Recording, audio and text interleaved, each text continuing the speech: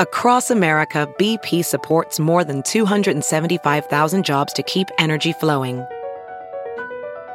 Jobs like updating turbines at one of our Indiana wind farms and producing more oil and gas with fewer operational emissions in the Gulf of Mexico. It's and, not or. See what doing both means for energy nationwide at bp.com/investing in America. Rediscover our fascinating city this summer on a walking tour from the Chicago Architecture Center, now open and adhering to public health safety standards.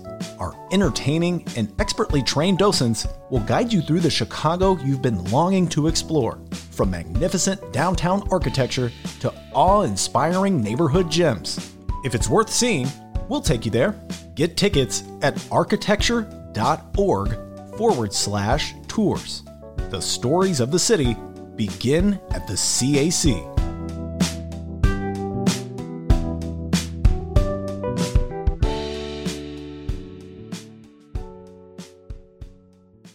Read the Chicago Reader to get up to speed on what's what in Chicago.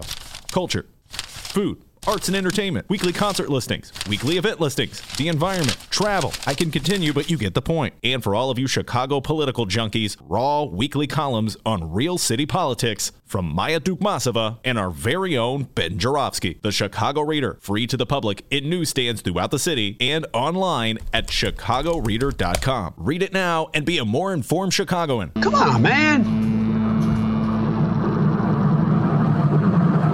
Oh, I love it when we start with the Brown line.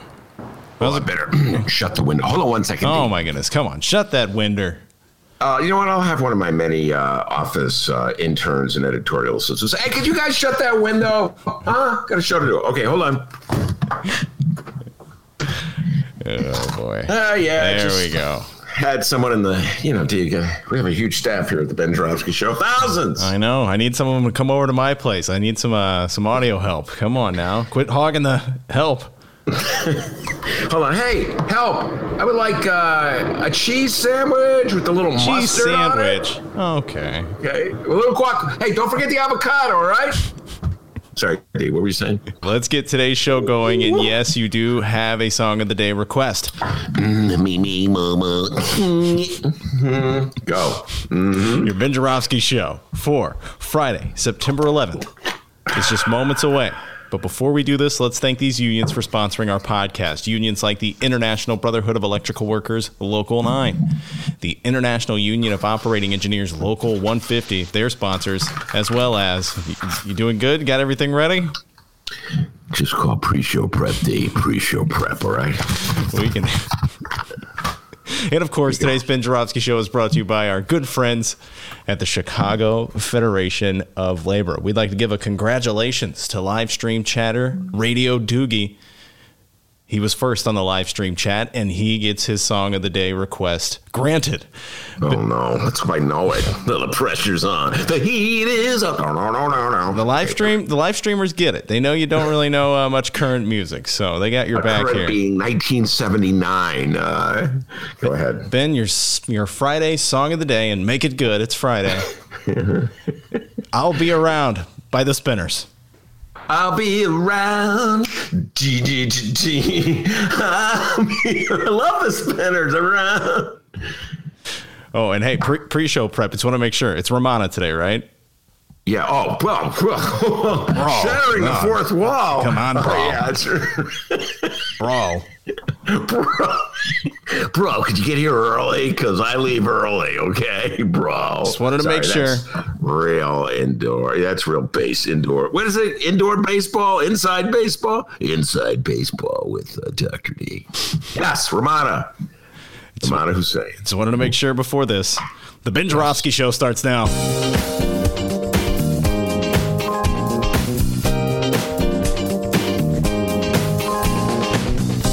It is Friday, September 11th, and live from my apartment and his attic, this is the Ben Jarofsky Show.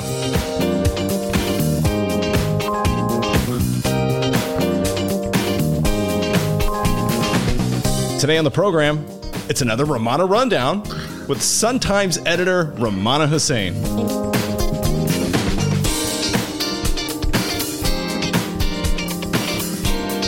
And now your host, Chicago Reader columnist, Ben Joravsky. Hello, everybody. Ben Joravsky here. We're calling this Bill Barr Loves Steak Friday. And here's why. Billy Barr came to Chicago the other day. Billy Barr, of course, is the Attorney General of the United States, William Barr, one of the most powerful people in America, chief law enforcement officer, President Donald Trump's key aide and advisor, and the point man on the president's crusade against wishy-washy liberals and for law and order. Only one problem. Barr's for law and order in every case except the case of President Trump. No collusion. At which point Barr, much like Trump, is for no law and no order. You want an example? All right, D. I'll give you an example. Oh, thanks. I was about to ask. Can I get an example? Yes, thank you. I'll give an example coming right up. President Trump's been accused of rape. We all know that. I've talked about it many times. Jean Carroll, noted writer, said Trump raped her in a fitting room of the New York City department store back in the 90s. Trump has denied it. He said he never met her. Furthermore, he said she's not his type, which sort of suggests that he might have raped her had she been his type, just saying. Jean Carroll filed a defamation lawsuit against Trump after he made those denials. Trump sent a bunch of lawyers, which he's paying for, probably out of his campaign funds, into court to delay in the hopes the judge would throw the case out or hold it off until after the election. So far, not going so well for Donald Trump in that lawsuit. Meanwhile, his defense bills for all his many lawsuits that have been filed against him are rising. At the very point, his campaign funds are dwindling because he wasted so much of it in the early going of the campaign. As he heads into the stretch toward November's elections against can't even say this. As he heads toward the down stretch for November's election against Grandpa Joe, there's a possibility that he may run out of funds. We can only hope. So it's not looking good for him. Jean Carroll has him on the ropes. She claims that there's a substance on a dress she wore at the time she was raped. Says that Donald Trump should provide sample of his DNA to prove that the substance does not come from him. Now, you figure, as I've said many times, Trump would provide the provide the DNA to clear his name. But obviously, he must think that the substance really is his, because he hasn't provided the DNA, and he's really in a jam, at which point William Barr, Attorney General, rides to Trump's rescue. He orders his Justice Department to take over the defense on the grounds that Trump made his comments denying he knew Jean Carroll when he was president, even though Trump was talking about an alleged rape that took place before he was president. Tough luck. We're defending him anyway. So just like that, Trump's off the hook for paying for his defense. And just like that, we, the taxpayers, are picking up the tab, meaning less money from his campaign fund to defend against Jean Carroll and more money in his campaign fund to finance his campaign. Meaning you, the taxpayers, are sort of financing Trump's campaign and his defense against a rape charge. Anyway, this was all in my mind this morning as I opened up my Chicago Tribune and saw the following headline. Barr says federal graft hunters feast in Chicago.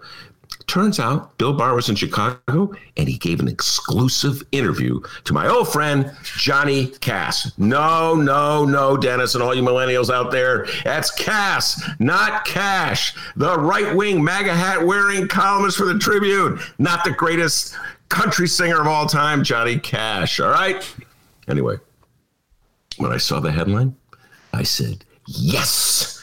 Finally, some tough questions for Bill Barr. Now, I know what you're thinking. Listeners, I know what you're thinking. You're thinking, Ben, John Cass is just a MAGA hat-wearing lover of Donald Trump. He's been brainwashed long ago. He will not ask any tough questions. I'm thinking, oh, no. John Cass upholds a great tradition and bulldog reporters from the city of Chicago. Yes, he wears the MAGA hat, and yes, he wears the MAGA hat with pride. But before that, he's a Chicago journalist. I've seen him at work, D. He's relentless in his pursuit of truth, especially when he goes after Democrats like Michael Joseph Madigan and Kim Foxx. Oh, my God, he grilled Kim Foxx on Smollettgate. So I figure he's going to go after Barr, just like he went after Kim Fox. He's going to ask Barr, hey, Barr, how can you justify spending public money defending an alleged rapist? He's going to say, hey, Barr, how come Donnie doesn't turn over the DNA if he has nothing to hide? Hit the table, Ben. Hit the table. Hit the table. Hey, Barr. Hey, Barr, isn't rape wrong? Aren't you disgusted to work with and defend a man accused of rape? You watch, folks. John Cass is no lapdog. He's a watchdog. He's going to ask the tough questions. So I eagerly turn to the column. Hold on, D. I'm turning to the column right now.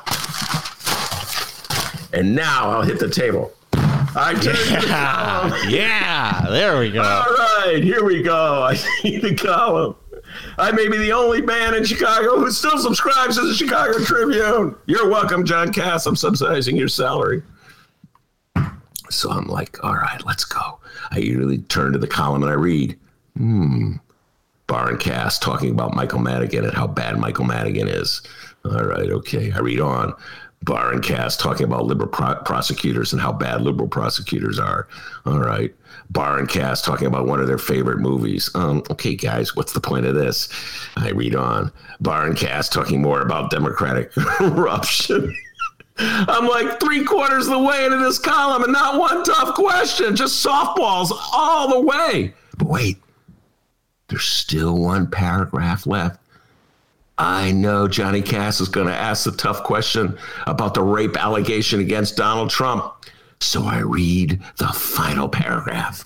I will now share the final paragraph with you. From my beloved Tribune, home delivered every day. Oh, the suspense is killing me. Come on, man. Come on, bring it. Here's Bill Barr as interviewed by John Cass. Quote, when I was AG, before I spent a lot of time in Chicago, I liked going to the Chop House up to the second floor, drinking all night and eating my steaks.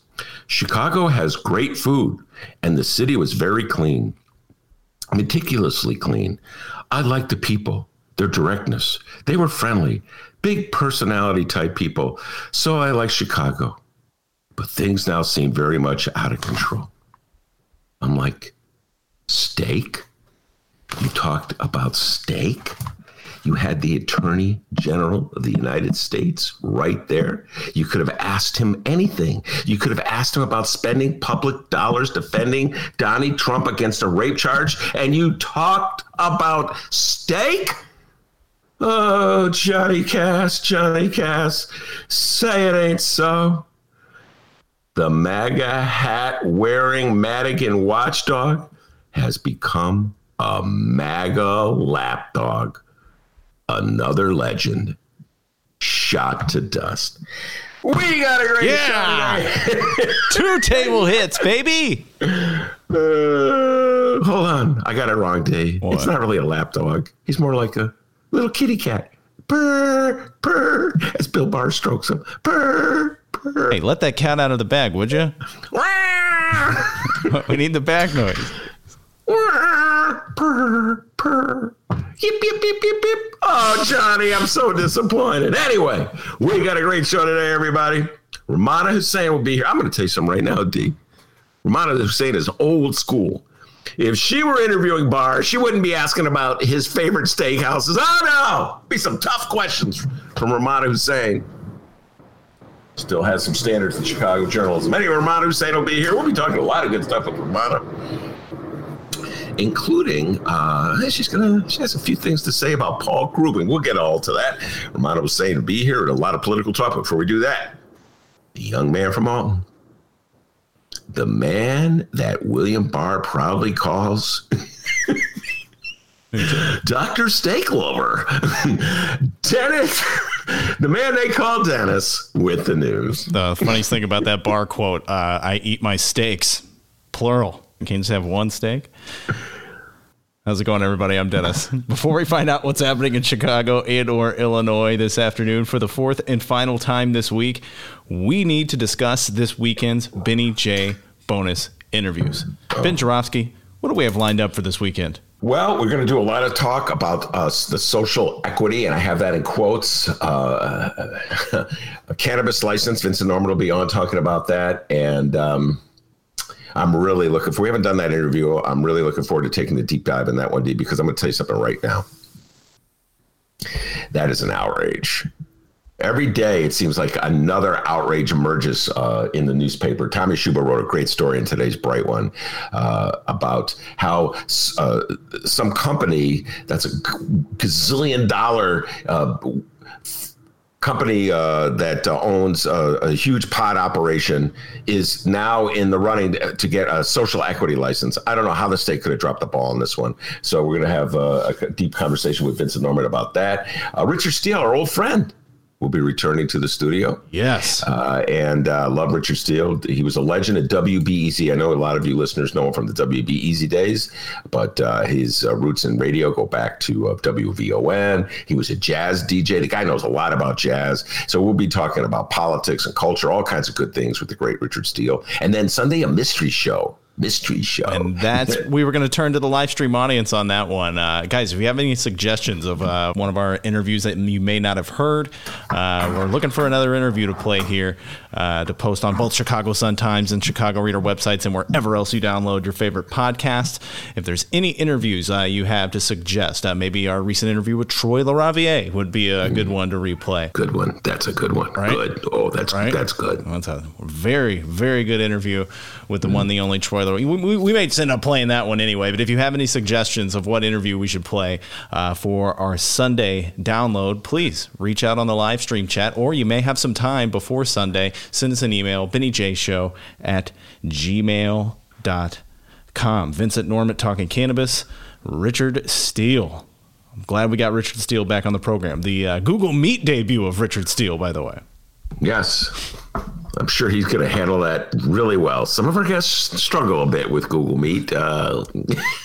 Doogie, we're not doing a Darren Bailey interview. We never. Wait, hold on. Let me call DB. I would love to interview DB. Come on, DB. Come on, enjoy my convoy. They'll be available at 5 a.m. Saturday, Sunday, and Monday at both Chicago Sun-Times and Chicago Reader websites, and however else you listen to the show, minus the YouTube live stream. Go download it, guys. All right. Local news. Let's do it. We begin with a follow-up. Yesterday, during our first 2020 Illinois general election candidate update of the season, we played a political campaign ad from Sean Casten. He's the Democratic congressman of the 6th Congressional District, running for re-election against... I'm Jeannie Ives. Want to know why I'm running for Congress? Walk a mile in my shoes. Oh, boy. Oh boy, 2018 Republican gubernatorial primary candidate who nearly beat Bruce Rauner, Jeannie Ives. We played her 60-second campaign ad as well, but it was Casten's two simple 15-second ads that got the headlines, because in the ad, former Illinois Republican Chairman Pat Brady endorsed the Democrat Sean Casten. I'm Pat Brady, a lifelong Republican, but I can't support Jeannie Ives for Congress. Ives makes Trump look reasonable. She's attacked same-sex families, even questioned the science behind climate change and the coronavirus. Ives is on the wrong side of history. Ben, I called it. This 6th congressional district race is looking to be the most entertaining. Team Jeannie Ives has responded. It's time for our second 2020 Illinois general election candidate update. This is a 2020 Illinois general election candidate update. That's hot, baby. Oh, I love that, man. I'll tell you what can I just give a shout out to our crack production team of staffers who work really hard. Dozens and dozens of you. You rarely get named. I don't believe you've ever been named, given the credit. I'll just list some of the names: Joe, Jack, Johnny, Teresa, Edgar, Mary, Sue, Vilma, Billy Bob. Vilma, yes. I have a 90-year-old woman working for me. Vilma. Sue. Am I forgetting anyone? Craig, Donnie, Joe, Peter, Larry, Curly, Mo. I just want to... Our production staff is second to none. So, Dave, I just had to give a shout out. That's just like the troops. And around the office, the staff calls Dennis the general. Yeah. General Dennis. And he dispatches orders to that vast crew. Guys. And then we have the newsroom. We haven't brought the newsroom back in a while. Oh, yeah, those jerks. I thought we had the newsroom back, and they just bailed out again. I don't know. They'll be back. Anyway, it's getting cold outside. They'll be back. They'll be back. No, it won't be warm enough to live in the park, so they'll come back. Anyway, I just want to thank our production team. You guys do a great job, and you really do a great job. So anyway, just want to give a shout out to our production team under the command of General Dennis. Way to go, production team. With his across-the-aisle endorsement from Republican Pat Brady, Sean Casten, in fact, had the better ad. Casten said in a statement that he was, quote, honored to receive the Brady endorsement. Casten said, quote, I believe that public officials should always lead with their values. Jeannie Ives has made it clear that her values don't represent the 6th District, and Pat Brady has made it clear that her values don't represent the Republican Party. And another quick update. So, still no new ads from Jeannie Ives calling Casten a hippie, all right? But don't worry. I'm sure they're on their way, guys. Do not worry about that.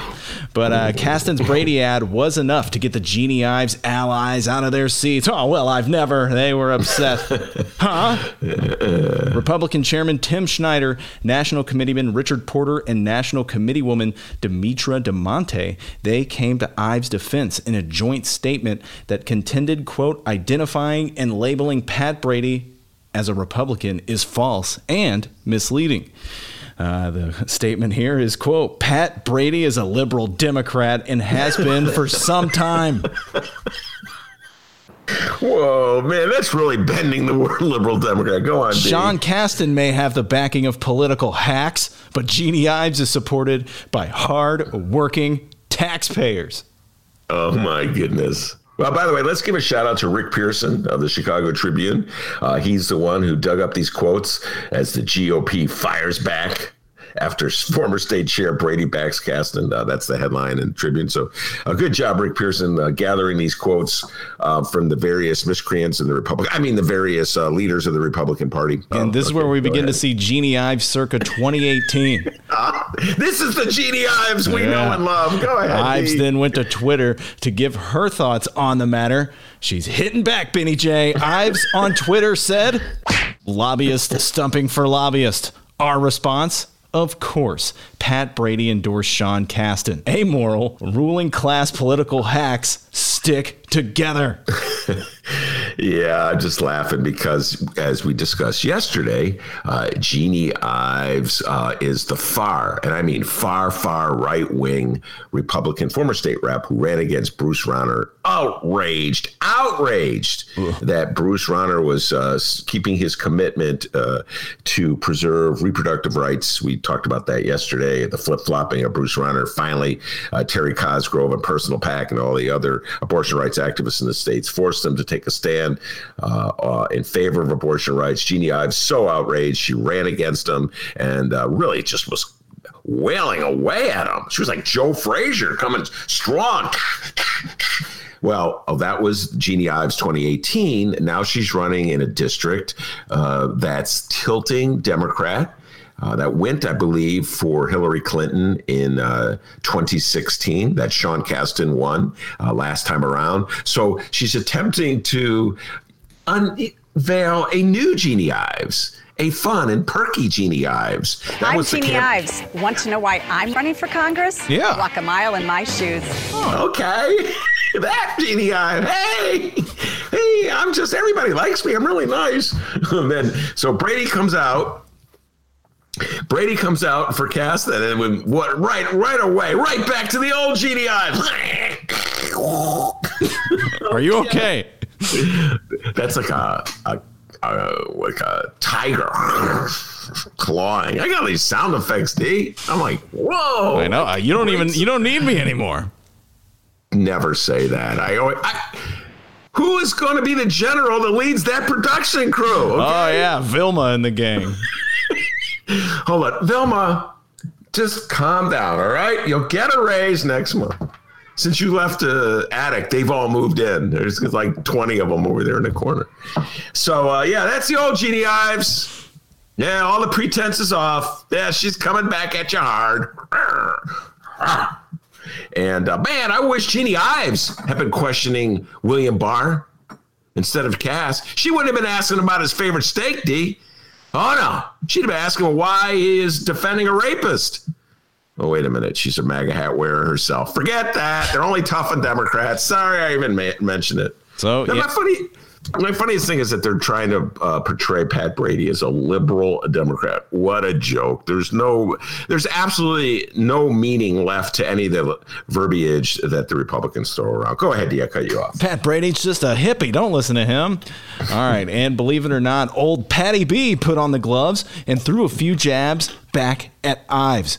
Here's the quote from Brady. "I'm still a Republican, but I can't embrace the Ives extreme agenda, which does not, in my opinion, represent the 6th congressional district."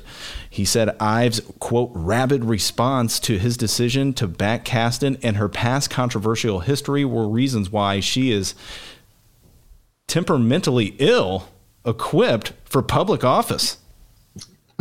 Wow. Yeah, no, they're really getting angry. It's listen, as a voter who votes Democrat in almost every instance, except for occasionally when I vote green, I love it. Go at it. Yeah, Republicans fighting each other. It's always great.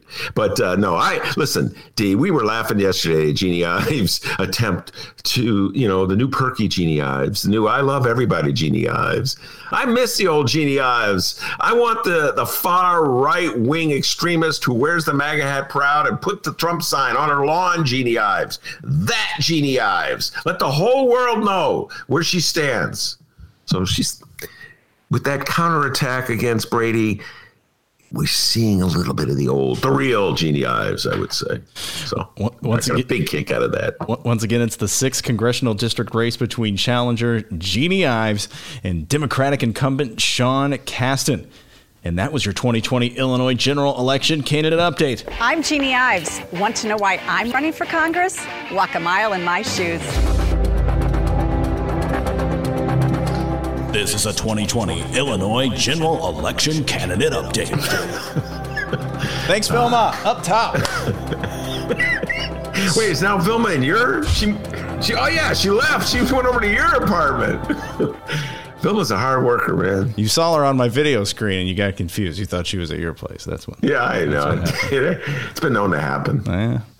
All right, next up, Illinois Governor J.B. Pritzker. I'd love to win a Grammy. I just love that clip. Figure we play it one more time. It's Friday. You know what I mean? Oh, God, the 2018 gubernatorial race. That was a commercial from 2018. That's the one where, if I could just pause for a moment to recollect my favorite commercial of 2018, where it's like they're pretending is this completely, totally staged interview with J.B. Pritzker is somehow or other spontaneous event as he's walking down the street. And some random, I think it was one of his campaign aides says, "Wait, hold on, J.B., what's your favorite song?" "I love the Eagles." "What's your goal in life?" "I'd love to win a Grammy." Anyway, great. Really humanized him, D, and that's part of the reason he was elected governor. Today, the governor was at CARA, Chicago's nonprofit headquarters at 11 a.m. to announce investments to expand job opportunities for those who have become unemployed due to COVID-19. And not much else happening with the governor today. So, about that big GOP Madigan Gate hearing on Thursday. For those who didn't know, our politician friends in Illinois of the conservative persuasion, they did some homework. 3 of them invoked the House rule for disciplinary proceedings to investigate the time utility giants Commonwealth Edison admitted to arranging jobs, arranging contracts, and arranging payments to allies and associates of Illinois House Speaker Michael Joseph Madigan, with a special bipartisan legislative panel. So this happened on Thursday, and shout out to Illinois Politico and Chia Kapos. She did a sensational job of detailing this hearing out. Go check out the details. Illinois Politico, subscribe. Whether you agree or disagree with it politically, you still get Illinois news. So go subscribe to Illinois Politico. But this happened on Thursday, and 2 things became apparent to this old producer after reading about this hearing.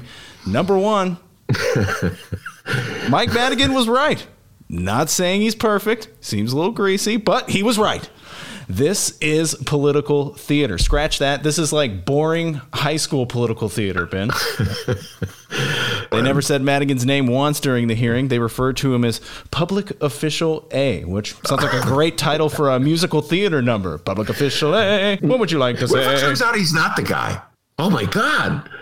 What if it turns out that, I don't know, William Barr is Public Official A or something?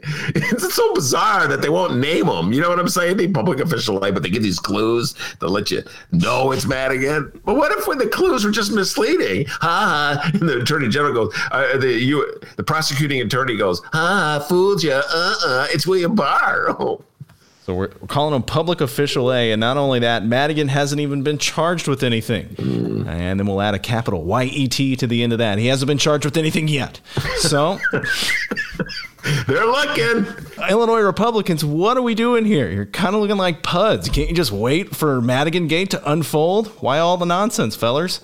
Wait, what's that? Oh, that's right.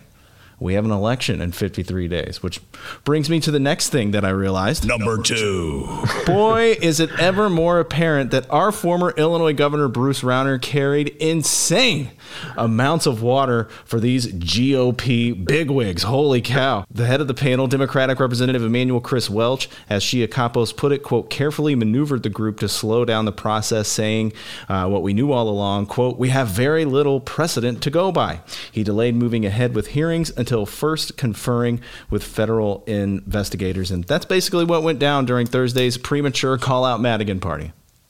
Yeah, well, it was a show, as you said, Dee, and it was the Republican Party's vain attempt to keep alive the investigation in Madigan, to keep stories generated in the press, in the papers, on TV, to remind people again that Michael Madigan has, how do I put this, many dubious connections to Commonwealth Edison, we'll just put it that way, and has a not altogether sterling past. I guess that's a very euphemistic way to put this. You mentioned Bruce Rauner. Without Bruce Rauner, the Republicans are struggling in the state of Illinois. Say what you will about Bruce Rauner. And I could say many critical things about him, but he was the man who bankrolled the Republican Party. He bankrolled the Republican Party since about 2014 or so. He and his good pal, Kenny G, were bankrolling the Republican Party. And as such, eventually their chief strategy was to turn Michael Madigan into the boogeyman and to make him sort of the public image of everything that's wrong with Democratic politics in the state of Illinois. The second person that the Republicans are trying to turn into a villain, of course, is Kim Foxx, Cook County State's attorney. So Michael Madigan is supposed to represent what the clout of Democrats, how they abuse their power, how they run a machine, or a great Democratic machine, and Kim Foxx is supposed to represent their wishy-washiness on law and order and how they're not protecting ordinary human beings from crime. And so this is the Republican strategy. This is the Republican attempt. This is what they're trying to do, to demonize Michael Madigan and Kim Foxx, and using them, those demonized caricatures of Madigan and Kim Foxx, and to turn that into a victory for them in the state. That's what they're doing. And it's easier to do it when you have a billionaire like Bruce Rauner and Ken Griffin financing endless amounts of campaign commercials on the TV. But it's a lot harder to do, D, when you don't have a lot of money, and they don't have a lot of money now that Rauner's gone. So this is it. They're having this show in the State House. As you pointed out, Michael Madigan has not been officially indicted. What has happened is that Commonwealth Edison, we've said this many times, has admitted that they put cronies of Madigan on the payroll. I think it's outrageous. I initially said that Michael Madigan should step down. I thought Michael Madigan should step down after the sexual harassment allegations emerged about 2 years ago. I think that the Democratic Party is doing itself a disservice to connect itself to Michael Madigan. But having said that, here comes that flip-flop. Having said that, when I read John Cass's interview with William Barr, and when I see just like State Exhibit A right out there for everyone to see, just the unwillingness, the inability of the Republicans in this state, including the Republicans in the media, to hold Trump accountable for anything, even in the matter of rape.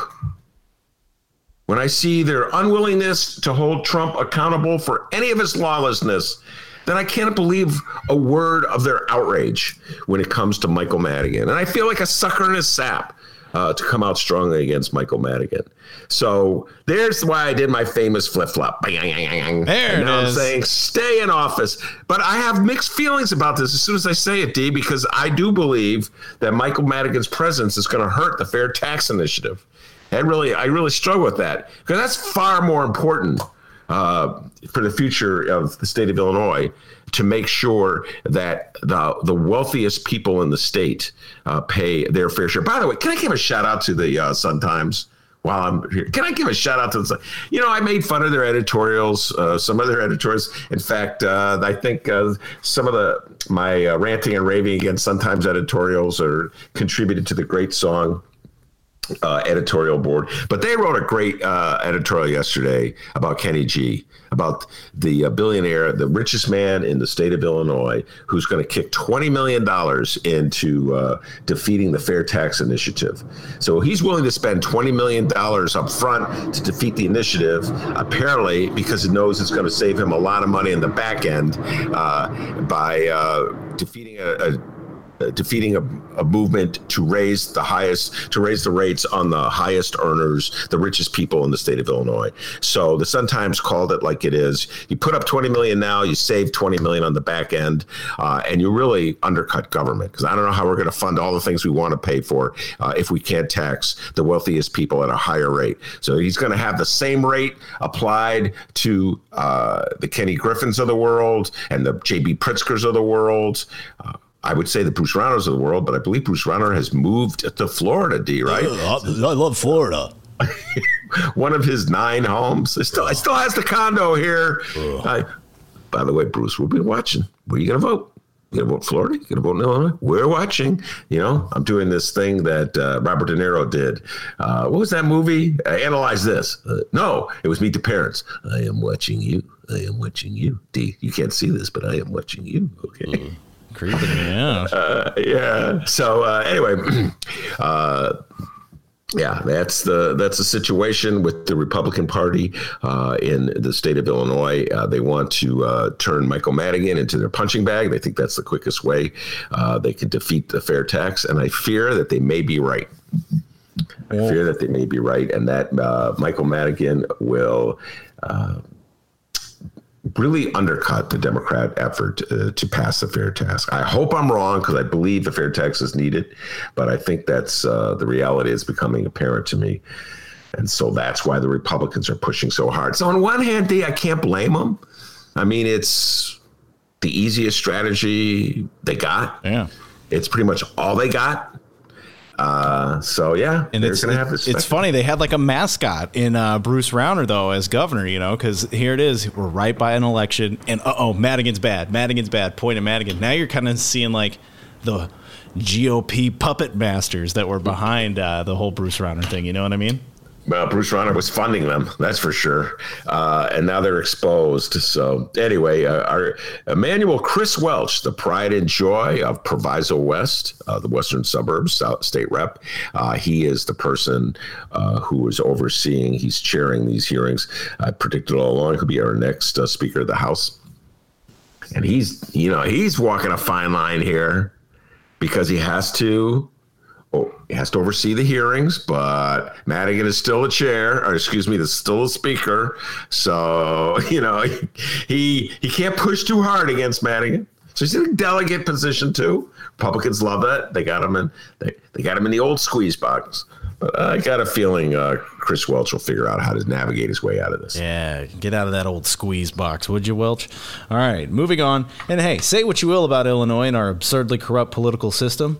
At least no one's rigged our recent cannabis legalization bill. You know what I mean, Ben? Oh, God. Yeah, at least that's pure, huh? At least we know that the social equity applicants are all going to get the next licenses, right? The people that really deserve it, right, D? Like black people have been screwed over, they're finally going to get access to it, right, D? We know that. Thank goodness the state of Illinois is so well run that the poor and are going to get a little piece of the pie, right, D? Oh, yeah. Is that what you're going to tell me? Well, we have another recreational cannabis license story, and it once again comes from Sun-Times reefer beat writer Tommy Two Joint Shuba. And in case if you haven't noticed, these stories really get Ben Jarofsky's goat every time. So let's talk about it here. The headline reads, pot shop licenses to promote social equity could go to firms tied to co-founder of $3 billion cannabis giant. Matt Estep, ESTEP, however you want to pronounce it, the former managing partner of Green Thumb Industry, runs an investment firm linked to two applicants hoping to win the right to open marijuana dispensaries in Illinois. Benny J, here's the ball. Well, we'll be talking about this with Vincent Norman. We talked about it yesterday with Alderwoman Jeanette Taylor. Man, was she on fire on this subject. We talked about it with State Representative Sonia Harper. I can't talk about this enough. I feel so deeply about this because this links so many different passions that I have and so many different crusades that I've waged down through the years. But to me, the legalization of cannabis, all right, I'm going to call it cannabis because everybody calls it cannabis. The legalization of cannabis was finally a moment in which the state of Illinois, really should be the whole country, but at least the state of Illinois, was going to confront the hypocrisy, the double standards that exist in the way we enforce marijuana laws. Finally, if nothing else, people will no longer be thrown into jail for possessing a joint, possessing a nickel bag, having some reefer on them. This was standard operating procedure for so long, and it was black people. Let's call it for what it is. It was black people. And I had this moment of revelation about 10 years ago. It took me a while to figure it out, but I'm just watching all the white people I know smoking reefer, doing it out in the open, talking about it. And Mick Dumke and I did a series of stories about all the black people from the South and the West Sides getting locked up for it. And we went to those courthouses, and I wish they had field trips to this courthouse so that people throughout the state could see for themselves the parade of young defendants going before a judge and listening to this judge act like they're just so outraged that these defendants would break the law, and they would speaking to them in stern ways. This is the law. This is the law of the land. And then every single person in that courtroom would go back to their regular life, which probably included friends of theirs smoking marijuana, if they didn't smoke it themselves. And the utter hypocrisy of it was too much to take. So finally, the state of Illinois makes marijuana legal, finally pats itself on the back for doing it. And then they set up a system that's going to guarantee that social equity licenses go. Social equity, they can't say, lawyers have explained to me, you can't say give the license to black people, Ben, because you can't just dedicate the license to race. I'm just telling you what the lawyers tell me. So you have to come up with a social equity, which leaves race out of the definition, even though race is very much a part of what we're talking about here. And the law is so nebulous and so easy to exploit that wealthy white people who were not victimized in any way by the war on drugs, whose communities were not ravaged by the war on drugs, they're getting access to licenses that are supposed to be for people who come from communities that were hit hard, or for people who themselves were arrested unfairly for possessing marijuana. It's so freaking unfair. I'm like, every time I read another story about a so-called social equity license applicant who's just some rich white guy, I go, head exploding. It's not pretty, guys. It's like, come on, state of Illinois. Come on, Democrats. We're better than this. And I don't know if you're going to go into this story more. You're going to go into this story more? It's all you, buddy. All right. The problem, it's so obvious. One of the problems, there's many problems, is that you allow these companies to apply and they could shield their identities behind LLCs. So we don't even know who the applicants are. Now, I could bring on some people from the state. I'm sure they would give me some muckety mug, blah, blah, blah, blah, blah, explanation of why we allow the applicants to shield their identity. But I don't think I think we should know who the applicants are. These are very valuable licenses that are being granted. I always thought everybody believed in transparency. Everybody comes to my show, and I believe in transparency. We must be transparent. We have to let everybody know what we're up to. Everybody believes in transparency. Dennis's favorite mayor, Mayor Rahm Emanuel, ran as a yes, yeah. Sorry, I just had to do that. I did. You folks, you got to understand. I got Dennis on my screen just to make sure he's paying attention. I'm like, his favorite president, Donald Trump, and then he looks. That's fighting words, man. So yeah, everybody believes in transparency. Mayor Rahm ran as the transparency mayor, and then he concealed the Laquan McDonald video. Oh, well, so much for the transparency, man. And J.B. Pritzker, somehow or other, this law got passed. He would say he's a transparency governor. Somehow this law got passed so they can hide behind the LLC. So you got Tommy Schuba doing all this digging. You got to read the Tommy Schuba. Can we give a shout out to young Tom Schuba? Great job. Tommy. And he's, by the way, that's a joke. What's up, Tommy? Tom Schuba is as sober as, what is the line? A judge? A judge? We're going to get into judges in a little while. He doesn't smoke reefer. He doesn't drink. All he does is work. Every time I see him, he's, Ben, I can't talk to you. I'm so busy. I got another story. The hardest working reporter in the city of Chicago, young Tom Schuba.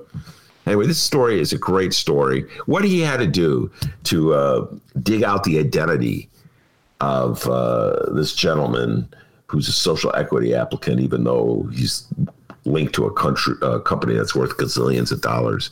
You got to look and see who the LLC is and see who the LLC is connected to, and then see what their address is and see what lawyer they have representing. Come on, state of Illinois. And you say a gazillion, but it's just a billion. Come on. All right, you're right. I'm sorry. I sit corrected. Oh, we must issue a correction. It's only $3 billion. That's billion with a B, D. And Jeanette Taylor, man. We had Alderwoman Jeanette Taylor. I brought Jeanette Taylor. I asked Jeanette Taylor to come on the show, Alderman of the 20th Ward. And a favorite of mine. Everybody knows I love Jeanette Taylor. And very passionate and unafraid to speak her mind. And so I said, Alderwoman, I would like you to talk about the Obama Center, because she had just consummated a deal representing the community, a community benefits agreement, one of the first of its kind, protecting the neighborhood, or trying to protect the neighborhood against gentrification that'll be sparked by the Obama Presidential Library. And so I said, let's discuss it. And she said, okay, but I want to also talk about cannabis. I didn't even know she was going to say something about cannabis. And then she let it, how ridiculous it is that these firms that are clearly not social equity firms are in the lottery to get a social equity license. So I urge everybody. By the way, Dee, I must take a brief tangent here. To talk. That's new. Yeah. I must address an issue that was raised to me by one of our listeners this morning. Before I was able to call you, Dee, I had several phone calls regarding the missing portion of the Jeanette Taylor tape. The Jeanette Taylor interview. So, Dee, do you have any objection as I shatter the fourth wall one more time to talk about what happened? Yeah, sure. Go ahead. Why not? All right. Thank you. I was going to do it anyway. Anyway, so we were interviewing Jeanette Taylor, Alderwoman Jeanette Taylor, and she was going strong. She's talked about the cannabis bill. And then I asked her about the National Guard, because there was a vote in the city council about bringing the National Guard to Chicago. And about the time I asked her about the National Guard, something happened to the computer. something happened to the computer. I don't know what happened, but suddenly the computer just wasn't connected anymore. And the only person who can hear Jeanette Taylor was me. Since 1922. So I was the only one who could hear Jeanette Taylor, and she was the only one who could hear me. And nobody else could hear us. So I know live stream audience, you're like, what the hell? What kind of cheap show is this, man? Hey, no one said that. They understood. They're cool, man. But so Jeanette and I are having this great conversation about the National Guard, and she's ripping the National Guard, and I'm like, yeah, give them hell, Jeanette. Meanwhile, my phone is like, I don't have the ringer on, but I figured out how to put the buzzer on. I feel like, who's calling me in the middle of the and then that's the sound of text coming in. Yeah, for some reason, my computer was just done. It tapped out. It just stopped working. The audio wasn't going through my board. I can only hear it through the computer. No one else could hear it. Panic mode. Many people, many people, Bill Barr, one of them, accused me of intentionally shutting down the show because I didn't want people to hear what Jeanette Taylor was saying. Actually, I just made all that up. Nobody accused me of that. But that's a nice thing to throw out there, right? What happened to the missing 5 minutes? Yeah, no one believed that Bill Barr said that. So you're good. I'm glad you explained yourself there. But Bill Barr and Sean Casten, while enjoying a delicious steak at their favorite steakhouse, were discussing, what do you think they were talking about during that missing 5 minutes?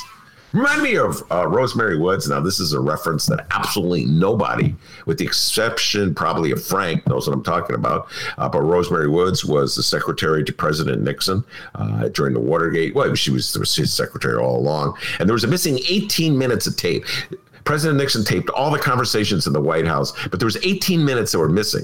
And so Rosemary Woods took the hit for him, and she said she inadvertently erased the tape by leaning over and pushing the wrong pedal or something. I don't know. She had some cockamamie explanation. Nobody believed her, but she took the hit for him.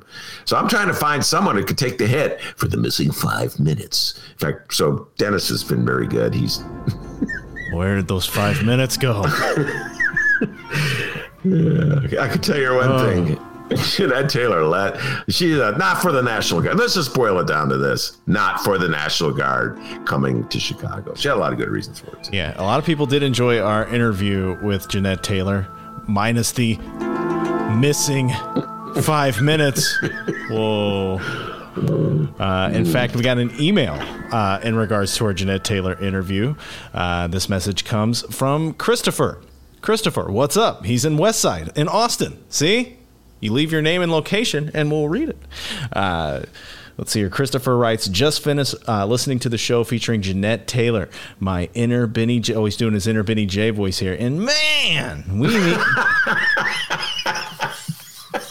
we need more Jeanette Taylors representing the South and West Side of the city. She was spot on many of the issues. However, what instantly made me a fan for life, that may be too hasty, was her statement regarding taxes and TIF. Paraphrasing here, he says, low-income money pays taxes too. For too long, people don't feel empowered because they feel like they have to be, quote, property owners, business owners, or simply rich folks who live on the, quote, Gold Coast. Most of the older women and men in the city don't empower their constituents, especially do-nothing alder women. Okay, and he throws one under the bus here, the likes of Emma Mitz. Anyways, Dr. D, Benny J, great show, and more JT, please. All right, I'm with you 100%. I love having Jeanette Taylor on, so we'll bring her back maybe once a month or so, get her thoughts, and she lets it fly. And the point she was making about property taxes is that whether you realize it or not, this is one of my favorite points, everybody pays property taxes. And so renters pay property taxes too. They just don't realize it because the property taxes are passed on to them in the form of higher rents by their landlords, who are the ones who officially pay the property taxes. So I've been having so many, I've done so many seminars over the years, talked to so many groups about the tax increment financing program. And I always notice when I'm talking to a group of renters, there's just sort of in general, a lack of understanding about how property taxes work because they don't directly pay the property tax bill. So it's like it doesn't exist in their eye. What are you talking about? I don't even know what a property tax bill is. Oh, yeah, well, you're paying for it. And so Jeanette Taylor was making a very similar point as well. All right, on to the news in the city of Chicago. And, let's keep the Illinois corruption flowing. We got a real greasy Friday ahead here. We have an update on our indicted and still got elected 14th Ward Alderman Ed Burke. Oh, no. Yeah, I told you, the grease trap's overflowing here. The following comes from the Chicago Sun-Times and Steve Garrison. Once again, Ben, I'll set up the alley-oop. And you just jamming on home, dog. How about that, huh? All right. It reads here, 2 sitting Cook County Circuit judges and 3 retired judges are partners in a company with attorneys included indicted Alderman Edward Burger King Burke of the 14th Ward. Participants in the company called Table of Wisdom, LLC, say it's an investment club formed by a group of longtime friends who regularly met for breakfast and decided to pool their money so they'd have something to talk about. Ben, take it from here. Well, did I turn the story over to you? Yeah, I think I actually discovered this is one of the few times where I found a story on the internet. How did that happen?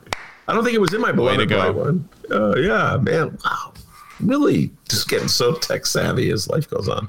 This story was outrageous on so many levels, of course. Ed Burke, one of the most powerful politicians in the city of Chicago, past tense, finance committee chair in the city of Chicago. If you're up from out of town, folks, this is some 101 of Chicago history. Ed Burke, and he ran the finance committee. So every single significant piece of legislation, every single budget, every single TIF deal came through his committee for approval. So he was the gatekeeper on all this legislation for years and years. The mayors of Chicago, Mayors Daley and Mayor Rahm, allowed him to be Ed Burke, the finance chair. At the same time he was finance chair, he was running his own property tax appeal business, a law firm where wealthy property owners, generally in the downtown area, but not necessarily the downtown area, would come to him, and then he would take their cases to the Cook County assessor to get their property taxes reduced. So somehow or other, the man whose chief day job as alderman was to look out for the taxpayers of Chicago by overseeing in a fair way how their property tax dollars are spent and how much the city will gather in their property taxes, was also acting as an agent on behalf of wealthy property owners to get their taxes reduced. How this is not a conflict of interest, I will never know. In Chicago, that's business as usual. Now, here's the thing.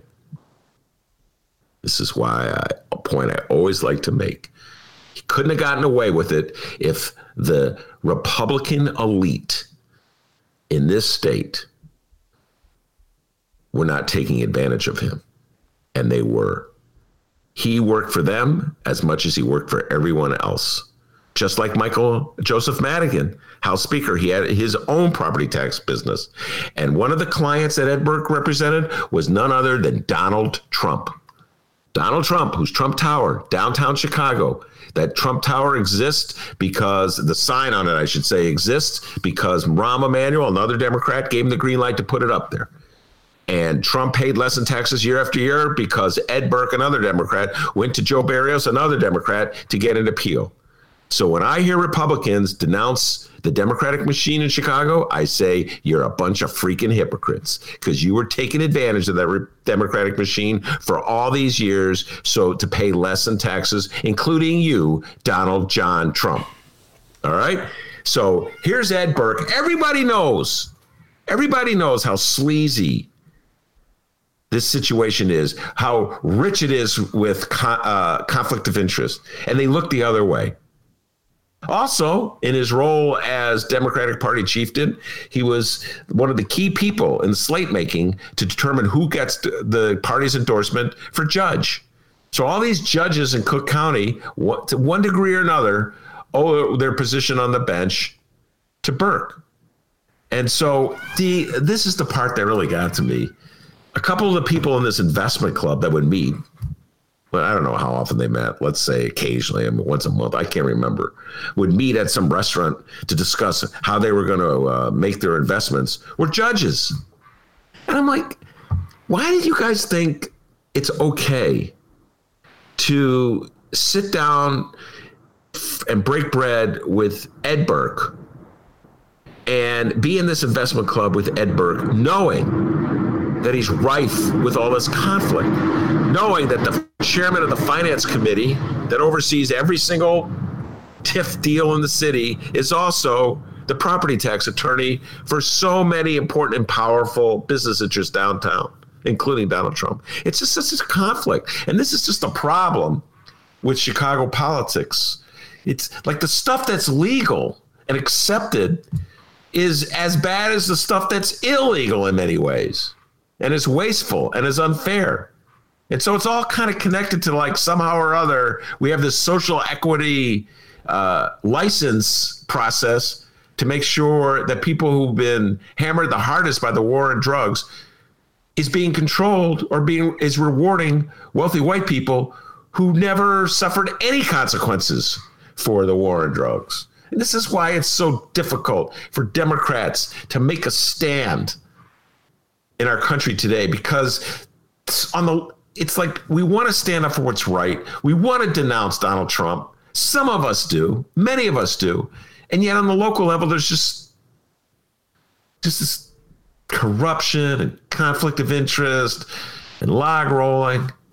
So it really undercuts the message we want to make at a national level. So, Dee, this really irritated me. How these judges thought it was cool to sit down with Ed Burke, with all the conflict, with all the controversy. And I'm not even getting into his role in council wars in the 80s when he was the leader of the rebellion of white aldermen. It was Trump before Trump going up against Harold Washington. So, Dee, sometimes I'm like, I read this stuff, I'm like, judges, why do you think this was cool? I don't. Listen, Dee, I got a lot of friends. Not all of my friends have lived perfect lives, but none of them, okay, have had the power or prominence of a guy like Ed Burke. So I know you have friends, and some of your friends, they cut a few corners or whatever. I think the answer is it's Illinois. Everybody's doing it. So come on, let's go.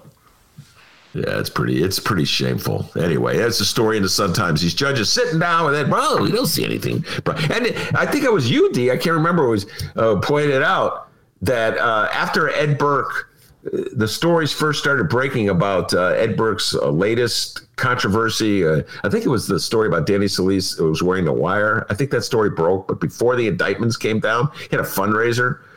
Yeah. And just dozens of people showed up. They're like, well, I don't, he made it. If he gets indicted, I'll stay away from him, but he hasn't been indicted yet, so he's still powerful. So I don't want to be like that hippie guy from the Reader. He wouldn't want to be a loser like that guy in his attic. So I'll go and stop being so hard on yourself. I'll go curry up to Ed Burke. That's Chicago, man. And before you Republicans get all high and mighty, your boy Donnie Trump was one of Ed Burke's clients. Ed Burke made some money for Donald Trump. So the Republicans, they're all in the mix too, D. They're all there in the muck and the mire. They're going to wallow in the mire for 10 trivia points. That's always been on my mind. I think I did this yesterday. I'm going to wallow in the mire. It's been on my mind. I keep saying that lyric over and over again. Wallow in the mire. Of course, what that's from, right, D? Wizard of Oz. Well, at least you didn't say Ice Cube. Light My Fire, Jim Morrison. Oh, okay. All right. The time for hesitation's through. No time to wallow in the mire. Oh, try now, we can only lose, and our love becomes a funeral fire. Come on, baby, let my fire. You don't want me to start smoking pot again, do you? Knock it off. All right. How many months has it been? 3 months? 3. Had a little moment there, but yeah, 3 months. Whoa, I didn't hear about that moment. Okay, let's. Let's move on. All right. So what will happen with Ed Burke? I guess only time will tell. Wait, what's that? Oh, Ben, our hardworking production assistant, Vilma, sent me some audio to play. Vilma.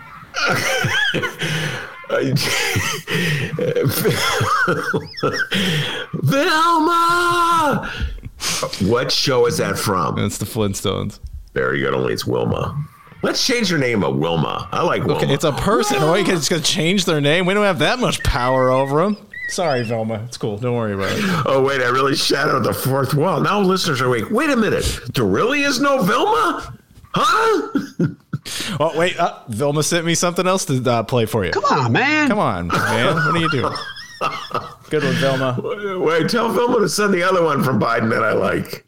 Oh, she can't find that one. But she knows you can't stand Rahm. She loves Mayor Rahm. She loves a mayor that can ride a bike. Nearly 1,000 miles. Oh. Right. Where'd you go? On the bike ride, Rahm? I just biked around Lake Michigan. Okay, I bet you talked to everybody about health insurance. What a mayor! Oh, D, can I take a moment to promote my latest column in the Chicago Reader? It's your show, bro. It's your show. Speaking of Rahm, you know what? I'm going to talk about this with Rummana. Oh, what a tease you are. My goodness. That was one hell of a tease. This was Rummana Hussain. Stick around, everybody. All right. We're going to take a break. When we come back, Sun-Times editor Rummana Hussain. The Vilma bit's over, guys. Don't worry. We'll be right back after Mike Girardi. It's the Ben Jarofsky Show, and we are live from my apartment in Ben's attic.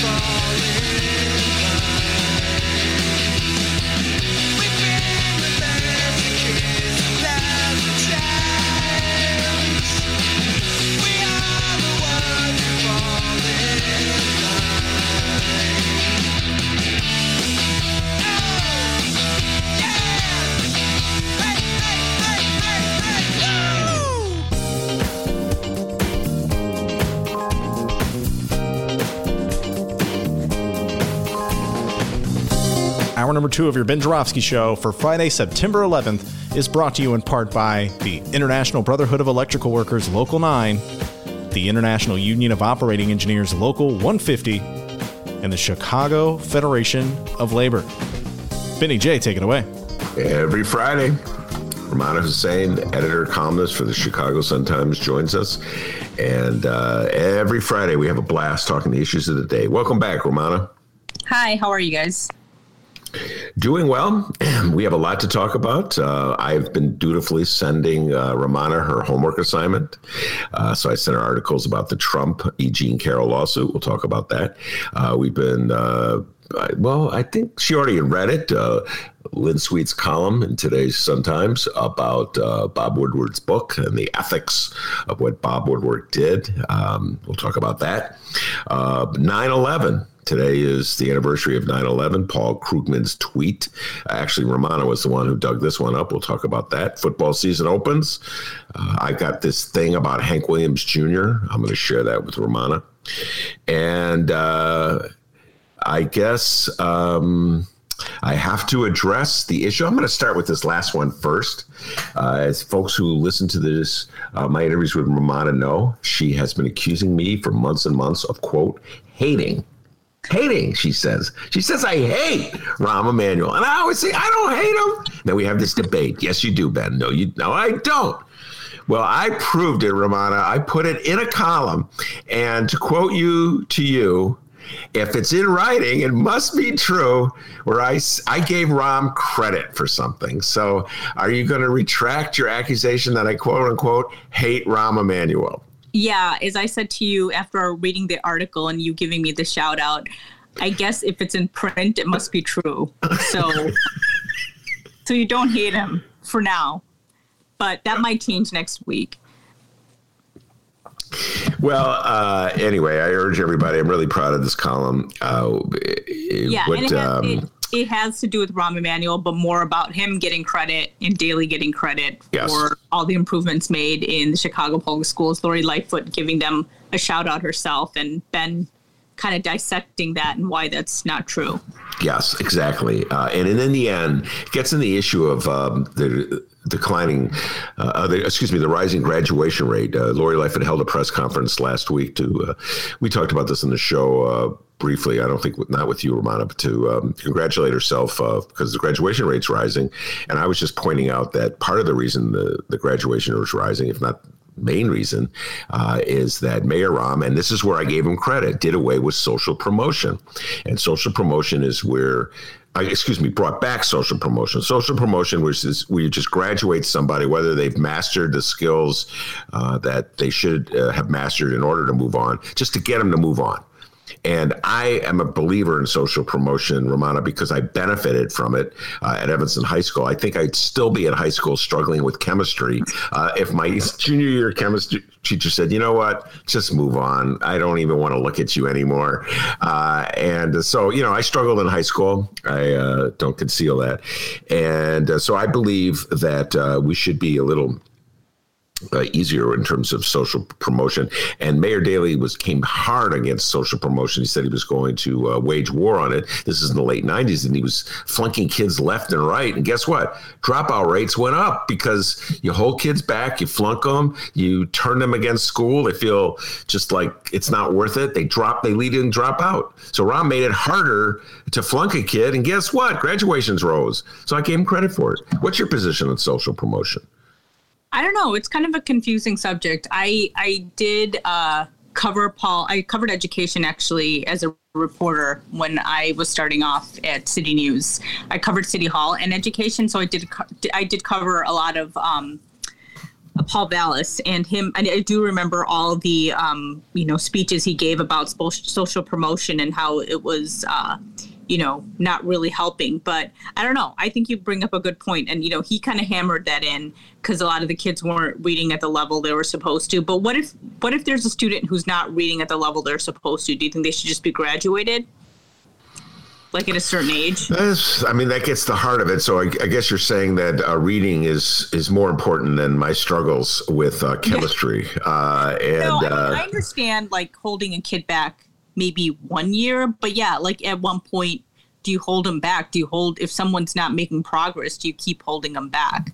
I don't know. I think it's a difficult subject. Well, put it to you this way. The way the city handled it back then, I completely disagree with how they handled it. So, for instance, if a student is really struggling with reading and your attitude is that the system should do everything it can to make sure that student, that one student, overcome his or her challenges with reading, then you should bombard that kid with tutors or extra classes that he or she could go to. But what they did was they forced kids, and there were some kids who weren't even necessarily struggling with reading, just scored bad, quote unquote, on a test that wasn't even supposed to be pass fail. And they made them go to a summer school, and in schools where they didn't even have air conditioning. These kids are baking in the heat. I remember writing stories about it, Rummana, seeing classrooms of kids, teachers like half asleep, drenched in sweat. You know what those old schoolhouses are like, those old brick schoolhouses with no air coming in at all. And I'm like, are you helping the kids or are you torturing the kids? What are we doing here? Yeah, no, I understand what you're saying. I think what a lot of the criticism has been in the last few years is that a lot of these students were basically taught just to pass that test because everything hinged on those tests that, state money and all this stuff. And so if kids didn't do well on them, they were held back. And I'm sure there's a lot of, like you said, there's just, it doesn't necessarily benefit the kids in the end. But I don't know, education is like a very difficult subject and it's a very sensitive subject. I don't know. There's no easy answers. But I think you make a good point, though, about why social promotion doesn't really work. My school didn't have air conditioning either. My grade school nor my high school. I don't think my grade school did, but I know my high school didn't because our sister school did. And that's why we had summer school at the other school. If you're putting kids in a classroom where, it's not environmentally, like, it's just uncomfortable, how are they going to learn? I think every kid learns differently too. I personally was a good student overall, but I didn't do very well on standardized tests because I was just so bored with them. I was not aware of that you didn't do well with standardized tests. I don't think I did. Not as much. I mean, I had a high school that was pretty challenging. So I always was an above average student, but I don't know. I don't think I did. I'm not saying I did terrible on standardized tests, but I just didn't do as well as I thought I could. I had a really easy time in college and grad school. I should tell you that because I think my high school really prepared me for that. Let's give a shout out, Niles West. They're not. What are they? The Indians? But did they change the name? Now we're the Wolves. Okay, the Niles West Wolves. They prepared Rummana well. I didn't do well on tests and didn't really do well in school. So let's just not talk about my academic career. Let's just move on. The less said about my academic career, the better. All right. Speaking of challenging issues, let's talk about Bob Woodward. And let's first of all give a shout out to Lynn Sweet, your friend and colleague at the Chicago Sun-Times. I know you told me you didn't edit it, but I thought this was a really good column. I urge people to read it. Trump's risky strategy, granting Woodward interviews for new books. So before we get into the ethics of Bob Woodward and how he handled the interviews, talk about for the moment whether you think it was a good idea for Donald Trump to give so much access to Bob Woodward. I mean, I think he just wants to be have a book about himself. And then the Lynn Sweet column just kind of had the back and forth with him and Woodward about the book. And, Donald Trump talked a little bit about George Bush and said, hey, you sat down with him and the book didn't really turn out great. And then there was just kind of like, it's kind of like him having this discussion about Woodward, about how he told Woodward that he knows he's going to screw him over anyway, but he's going to give him an interview. I don't know. I don't know. There's a lot of things Donald Trump says, and it just he just keeps going. They call him Teflon Don for no reason, right? I mean, anybody who criticizes him has criticized him from day one, from whenever he said anything that was not truthful. Now, if he, what he said in this book about the coronavirus, it's definitely something that you have to take note of. But I think the people that, people who are his followers, they don't really care. So is it really helpful for Donald Trump? I wouldn't think it is. But, he just wants, he sees every opportunity as a chance to brag about himself, I guess. And this is what it seems like. But I'm sure there's going to be, I haven't read the book, but there's probably going to be a lot of eye-opening, details. And it already has been, but there's like 18 interviews altogether. So do I think it was a good idea for him to sit down knowing who Donald Trump is? Probably not. But I don't think he looks it that way. He's going to spin it however he wants to in the end. Yes. Well, some of these quotes that Lynn Sweet has are delightful. And it shows this habit that Trump has where he almost like he has a qualifier. When Donald Trump says something, almost instantly qualifies it. It's just a habit he has. I'll give you an example. He says, here you go. Trump mentioned the books Woodward wrote on former President George W. Bush. And here's an example, quote, he spent all that time with you. This is Trump talking. And you made him look like a fool. Okay.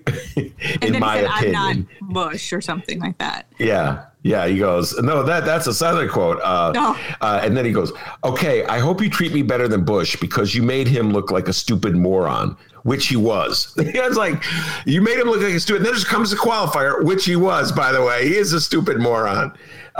You're probably going to screw me. That's the way it goes. Look, Bush sat with you for hours and hours and you screwed him. But the difference was, I ain't no Bush. I guess that's the part. Yeah.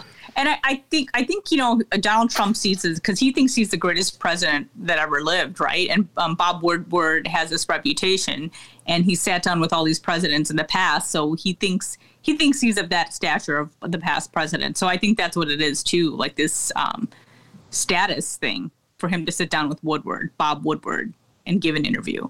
And I think Bob Woodward had a previous book, didn't he? And he didn't come out that great, so he figured that he would come out and speak to him, in his defense, I guess.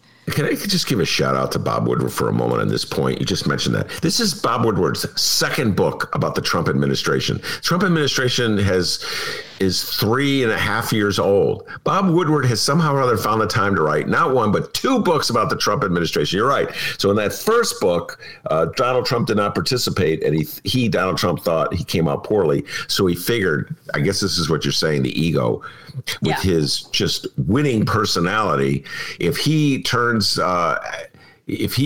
plays along with Woodward and makes himself available to be interviewed, just his charm and his wittiness will win Woodward over, and it'll be more favorable to Donald Trump. I think that's what you were getting at, correct?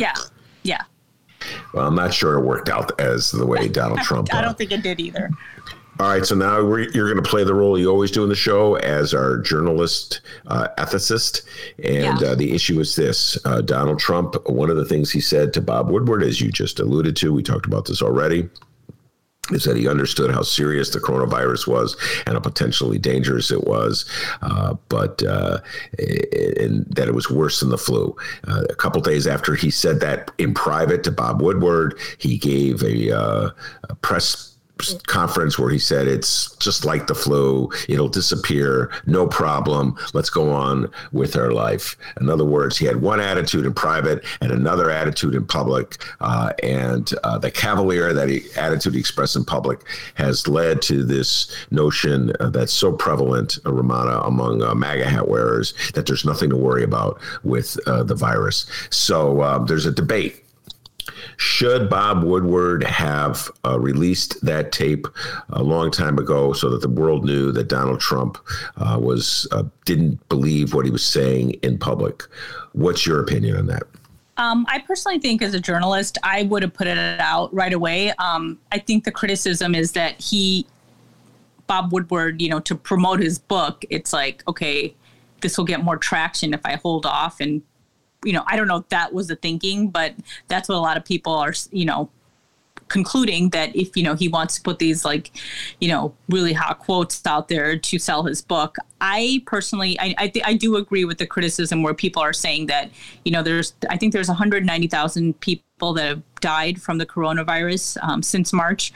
And, Donald Trump in these interviews, I think one of the earlier interviews was in February. I don't know if he called it a deadly virus then, but there was a follow-up interview, I think, in March, where he said, quote, I wanted to always play it down, unquote.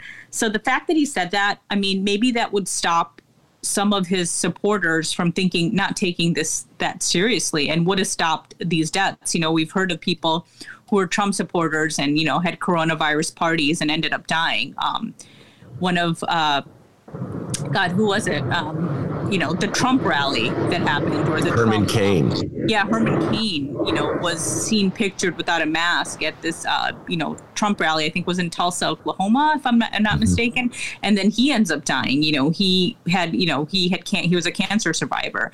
So you do wonder if these quotes were put out. I don't know. As a journalist, I would think that I would put those quotes out pretty quick, just because, this is what's going on. And if he's telling, sitting at a press conference saying one thing and in private another, I don't know. I would think that would be a story. And I think Bob Woodward did say that there was no such agreement, that he promised Donald Trump that he would hold on to these quotes.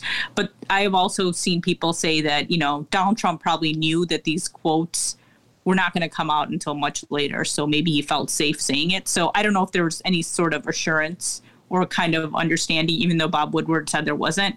I don't know. I think it's a good debate. I think it's a good debate to have, but I personally think that I would put it out as a journalist. Well, Lori Lightfoot agrees with you. Mayor Lori Lightfoot was chiding Bob Woodward for not releasing them. On the other hand, Eric Zorn, good friend of the show and a big fan of yours, wrote a column today I urge everybody to read, where he said, in his humble opinion, Bob Woodward did the right thing. And at the very least, as Eric points out, he's releasing them before the November election, so that we could use that to judge whether Donald Trump has been a good steward of the public interest. So I think Eric raised a good point. But I'll tell you what. He did. I did. I think it's a good debate that people are having. I would think that, I don't know. I just think that, I'm not saying that, if Bob Woodward said that, it would save lives, because then Donald Trump could say something else, and then people who listen to him would still listen to him. So I don't know. I don't know if it would save lives, but a lot of people said even if it could save one life. Well, what's your opinion?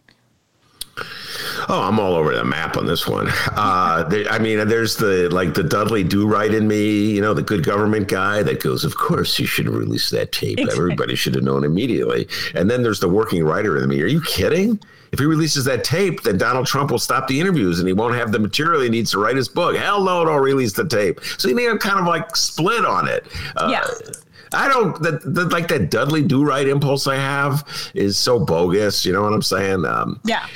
But I got to tell you, it just put a light on how dangerous Donald Trump's behavior in terms of the coronavirus has been, because there's a whole movement. This, Rummana, we talk about this all the time. There's just a whole movement in the Republican Party now to discredit wearing masks, to denounce the caution that people like J.B. Pritzker and Lori Lightfoot have to try to protect people against coronavirus, say it's overplayed.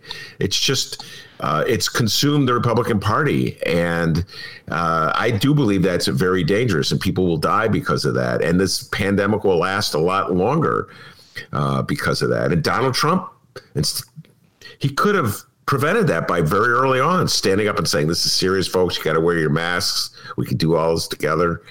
But that's just not Donald Trump. That's not who he is. Well, that's the thing. If you have the leader of the country saying that, of course it emboldens people, just like anything else that he says. It just emboldens a certain group of people. He does have a responsibility, but, he thinks it's okay to say one thing privately and something else publicly. And, people just listen to whatever he says, to the mass media. And, he says fake news and people don't want to believe it. Yeah, and that's where we are right now. All right, let's move on to 9/11. Today is September 11th, and good God, it's been 19 years. I know. 19 years. You brought out something that was very interesting, and why don't you take the lead on this one? Paul Krugman, the columnist for the New York Times, also has a Twitter feed, and he set off quite a bit of Twitter response with one of the tweets he put out today. Why don't you take it from there, Rummana? Yeah, he had a tweet thread today on the anniversary of 9/11, and he was actually trending on Twitter a few minutes ago. But his Twitter feeds, his Twitter thread started off by saying, overall, Americans took 9/11 pretty calmly. Notably, there wasn't a mass outbreak of anti-Muslim sentiment and violence, which could have all too easily happened. And then there was maybe one or two sentences after that. So I think that kind of prompted a lot of people, a lot of Muslims and a lot of people of color just to, tell them, actually, that's not true. And then, people are pointing out that the Patriot Act came out as a result of this. We had a lot of our civil liberties stripped because of this. And a lot of people did think it was okay to strip people of their civil liberties in defense of protecting other Americans. I think, and then, people pointed out that this did also increase the anti-immigration hysteria, even though a lot of Muslims are Americans. Muslims have been here for a long time. And, 2 wars as well. I think anybody that's Muslim, a lot of younger people who are younger than I was during 9/11 and happened to be Muslim said that they were called terrorists after 9/11 in school, and teachers wouldn't say anything. Somebody said that they told their guidance counselor, and the guidance counselor said, yeah, good, that's how we all feel, or now you know how it feels. And so a lot of people, there was a lot of adults didn't have sympathy with the Islamophobia. So, and hate crimes against Muslims or people who were perceived to be Muslims. As we know, one of the first victims of post 9/11 violence was a Sikh man, who was attacked because he was being mistaken for Muslims. And then, a lot of people on social media that I follow, a lot of journalists and other people, they're saying, they get followed around, airport security has never been the same for them. And so they basically, everybody's kind of taking this guy to task. And a lot of people said that they really like what he writes about in general, and they might agree with some of the parts on his thread, but they didn't like that part. So he's kind of getting railed over for that. And a lot of people are taking his tweets and taking that first tweet and embedding their own personal experiences since 9/11. One person said that their mosque had burned down. So it's interesting time. Obviously it's a sad anniversary for us, if you want to call it an anniversary. There's a lot of people that lost their lives in the Twin Towers and the other, the Pentagon and the other plane that crashed in the country. Those lives were lost, and we should definitely remember them. We should remember the first responders. But I think what a lot of people are also saying is we shouldn't forget that there were lives lost as a result of the dehumanization of Muslims and other people of color after 9/11.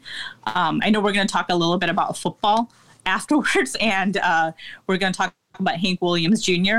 And, he's the one that called Obama a Muslim, which is, for a lot of people, a slur. Now, if there was no dehumanization of Muslims after 9/11 or just in general in the United States, if Obama was a Muslim, it wouldn't have been considered a slur. So I don't know. It was definitely an interesting time. And I think it did bring a lot of ugliness after. There was definitely a lot of people coming together after 9/11. You did see that, but there was a lot of ugliness too. And to pretend that didn't happen is kind of sad. And, one of the things that makes me laugh, makes all my family laugh, is that my mom, who's not really someone that would be waving around an American flag, she went and bought this flag that was probably bigger than her and just put it on her front yard. And I remember us asking her, did you put that up because we said, did you put that up because you're scared or because you're really patriotic? And she's just I just bought it. I just want people to think that, I want people to know that, not, I think it was kind of a symbol. She was scared. She didn't want to say that she was scared, but it was clear that she was. And that was the main reason she bought it, because she didn't want people to think that we weren't American. And, it is. I think post 9/11, a lot of people have questioned my Americanism. Whenever I write about anything related to me being Muslim or Islam, I get a lot of hate mail and a lot of Islamic phobic comments. When I defend Muslims or point out some things about Muslim on Twitter, I always lose a lot of followers too, a couple of followers. I shouldn't say a lot. It's not like I have tons of followers in the first place. So yeah, anybody who is Muslim or has been mistaken for Muslims will say that Mr. Krugman or however you pronounce it, got it wrong on that first part of this thread. Yeah, and I just want to point out that this is really off the beaten path with the limitations of Twitter, because he wrote. I went after you alerted me. I went and read it, and he wrote several tweets related to the same topic. He should have just written a column about it, because I agreed with like 4 of the other tweets that he talked about. He talked about how the phony unity that emerged afterwards, and how the Republicans try to use it to get a cut in the capital tax, which that's pretty cynical. Pretty rawly cynical. And then he talked about how 2 wars were launched as a result of the 9/11 attack. Again, George Bush and Dick Cheney manipulating public opinion to launch 2 wars. And he did talk about the Patriot Act. But he did those in tweets after he wrote that one tweet where he said overall it wasn't that the response wasn't that harsh. And I'm like, so all these people are fixated on that one tweet. You get what I'm saying? I'm like, man, Twitter is just a weird freaking animal. It is, but I think a lot of people just look at that and think that he's out of touch. Like, it's like, maybe all his other tweets made sense, but the fact that he started off, that's kind of like just starting off a tweet saying, hey, there's no racism in America. And then, that just got everybody going. And then you have all these other tweets that are, that make sense and, you can comprehend them. But I think people felt like that's how you're going to open your Twitter thread. And, maybe I don't know. I haven't heard a response yet back from him, but he's definitely being criticized on Twitter today. Anyway, yeah, I was going to ask, has he responded? And apparently he's not responded. All right, let's move on. And you mentioned football. Let's talk about football. The season opened last night. I must confess I didn't watch the game. If anybody knows football, it's me. Rummana Hussain is going to give some of her picks for the weekend at the end of the show. The Bears to Lions game. She's going to give you the over/under and the. So you're actually wrong. You said it was the Tennessee Titans that came off didn't get off the field. It's actually the Houston Texans. My bad. Field yesterday. I got my T's mixed up. Go ahead. It was your different southern state. They used to be the Houston Oilers before, right? Or that was the team. And then maybe they went to Canada or something.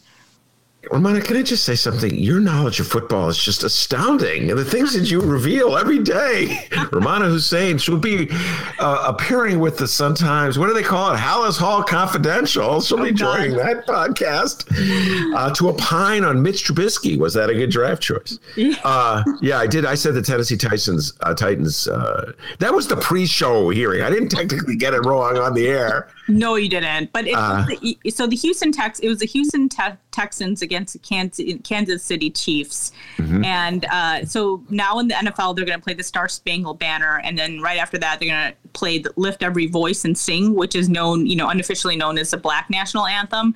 So I guess the Houston Texans were practicing on the field, but as soon as the Star Spangled Banner came on, they had gotten off the field in the form of it's sort of a protest into, what is happening with, America and the treatment of African Americans. And, a lot of football players are African American. The Kansas City Chiefs, I think, meanwhile, some of them, they all stood on the field, but linked arms, and some of them did take a knee. And I think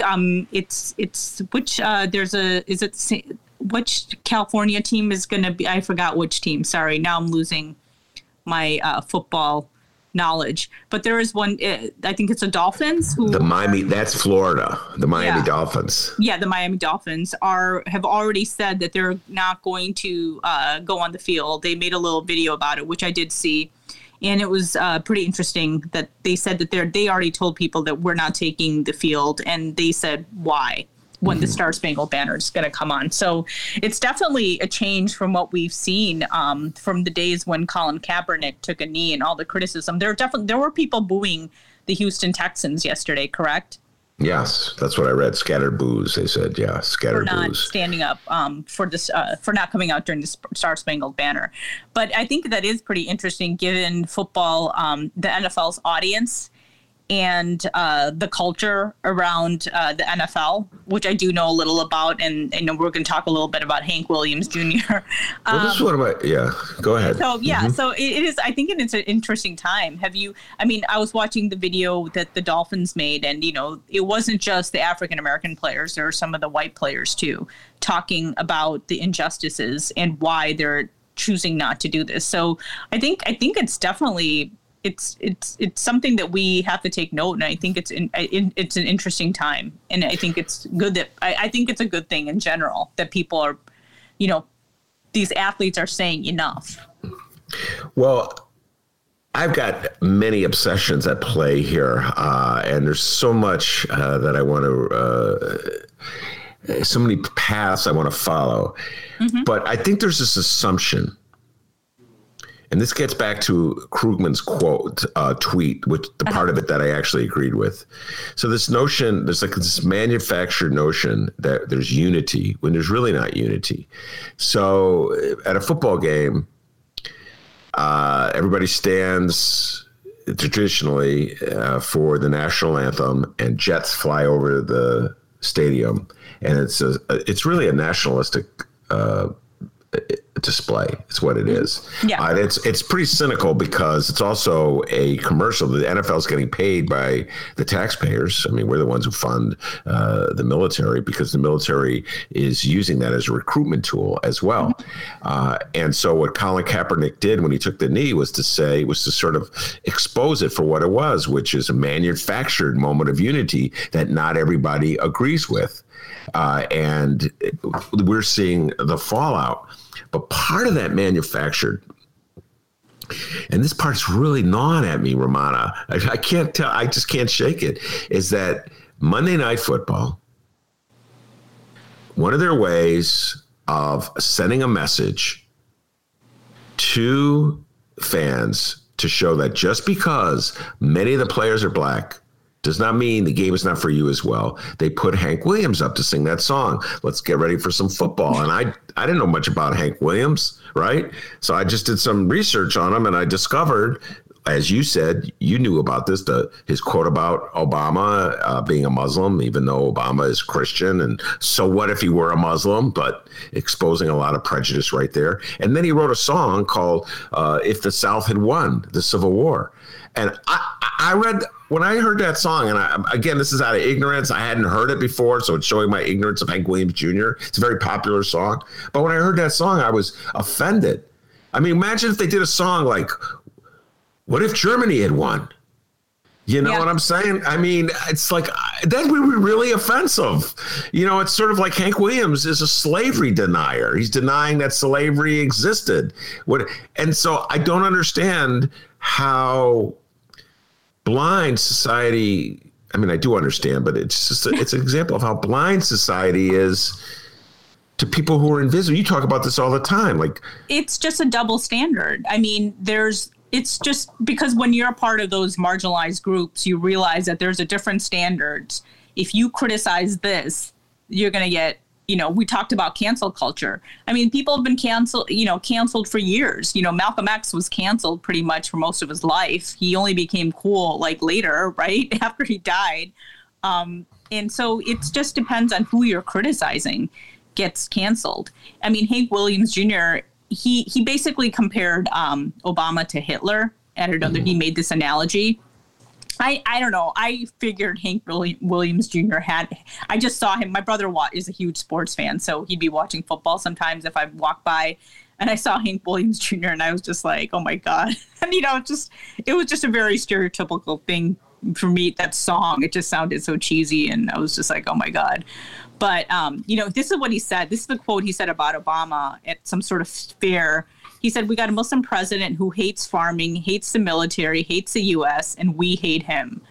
So it's just this ideology, you know what I mean? And we're talking about, people getting to say stuff. Him saying that, do people really even think that's a big deal? That's never like in the lead. But if somebody else, a person of color, said something about, I don't know, another group, that would probably be in the lead, I would think. Maybe not anymore for certain people. But it's kind of crazy. Yeah, and so now here we are. Well, ESPN decided not to bring Hank Williams Jr. back. I guess we don't want to be political, but having the guy who sings a song that said the South should have won, I don't know if that's the right thing to do right now. That still gets to me. I do not understand how the people. The fact that I don't understand underscores everything you've been saying since you came on this show about marginalized people in our country, Rummana, and the fact that they allowed him all those years that kind of access, and he was never held accountable for it, never required to talk about. Correct. But yeah, I mean, I don't know. I have my brother loves football. I don't know if he's going to be watching. My husband likes football, but he's not going to be watching it this year. But it's just, I don't know. I've read some of the articles about the NFL, and, a lot of the players are African Americans. And then, I've seen people, their fans are like sometimes telling them just to shut up and play. I know that happens with a lot of athletes, but when these, college football coaches or former college football stars like Herschel Walker, was he an NFL player too? When he, when they support Trump or say something like that, nobody tells them to be quiet and just throw the ball. So it's just interesting about what people say and when people say that they should just shut up and play or dribble or throw the ball or whatever. Yeah, they just want them to shut up and dribble when the athlete says something that they disagree with. Exactly. And they say something they agree with. It's like, oh, talk more and dribble less. All right, so you're not going to be watching football. That leads us to Rummana's recommendations. What will you be watching? I don't know. I still have to watch Pose. I'm still watching Lovecraft Country, which I'm kind of have mixed feelings for right now. I think it has some creative sides to it, but then it just goes all over the place, and it's trying to say too many things at one time. But that's just my opinion. People seem to love it. So I don't know. I think I will try to watch Pose. Or another show. I don't know. I have to pick something soon. I haven't been keeping up with a lot of things. My Keeping Up with the Kardashians is canceled, though. I don't know if you saw that news this week. I'm just devastated. I do watch that. I admit, but I stopped watching in the middle and it started again. And then that was a big announcement this week, Ben. I'm sure all your listeners. I don't know if I can continue the show. I will be watching tonight, and I urge you as well. Game 7, the final game, the decisive game, Boston Celtics versus Toronto Raptors. My beloved Bulls are not in the playoffs, but this has been a very exciting series. And I know I know you're not the biggest sports fan in the world, but this is a great game. It's been a really exciting matchup. So I urge you to check that one out. The Boston Celtics versus Toronto Raptors. And then you'll do a breakdown and an analysis. And when you come back next Friday, we'll have Rummana Hussain breaks down the NBA.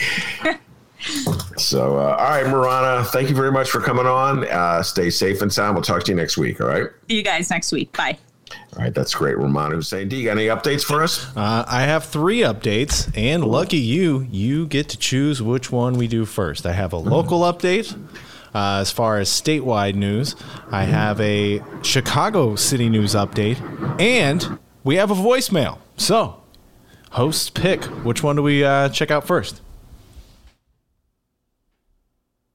Are you there? Hello? All right, I guess he didn't like any of his choices. Ben, are you there? Hello? Now I have. You froze for a while. Some weird stuff going on with our system these days. Yes. So most of what you said got blotted out. A lot of weird stuff going on.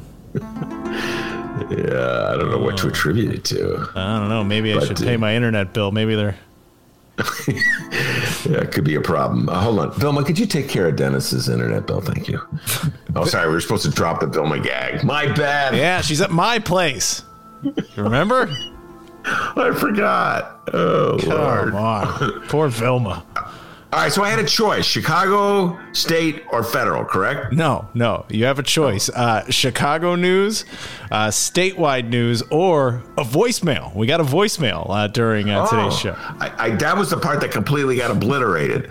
Well, let's go with the voicemail. Are you kidding? All right, that's breaking news in the Ben Joravsky Show. He's picking the voicemail. All right, we got a voice message from our good friend Doogie. It looks like it's a short message here. Let's hear what Doogie had to say. Come on, Doogers. There we go. This is Doogie. And no, I'm not in a porta potty, but I do have a question. How many people still have toilet paper that they bought in March from all the hoarding? Wow. Short and sweet. That is short and sweet. I could tell you one person who doesn't, me. Same here. But I know what you're saying, man. I remember that. Oh my goodness, people be going out and you go over to the Jewel, the no toilet paper on the shelf. Like, what's going on? That reminds me of when 9/11, or 9/11 memory, Doogie, when my kids were in school that day, and I went into that school, and it was a surreal moment. But one of the first people I bumped into was a hysterical parent who had come to school to take her kids home. And I remember her telling me, go buy water and buy toilet paper. You have to buy these supplies, these essential supplies, because the world as we know it is coming to an end. And you're going to need water. I remember water and toilet paper, which she was urging me to buy. And I was like, okay, yeah, I'll go do that right now. Can I just get away from you? Because you're really freaking me out, lady. So anyway, Doogie, I'm with you 100%. People freaking out. Let's buy more toilet paper. And it's good to know you're not in a porta potty. That was very informative as well. Thank you very much, Doogie. All right, so the voicemail's down. Now, you want a city news story or a statewide news story next?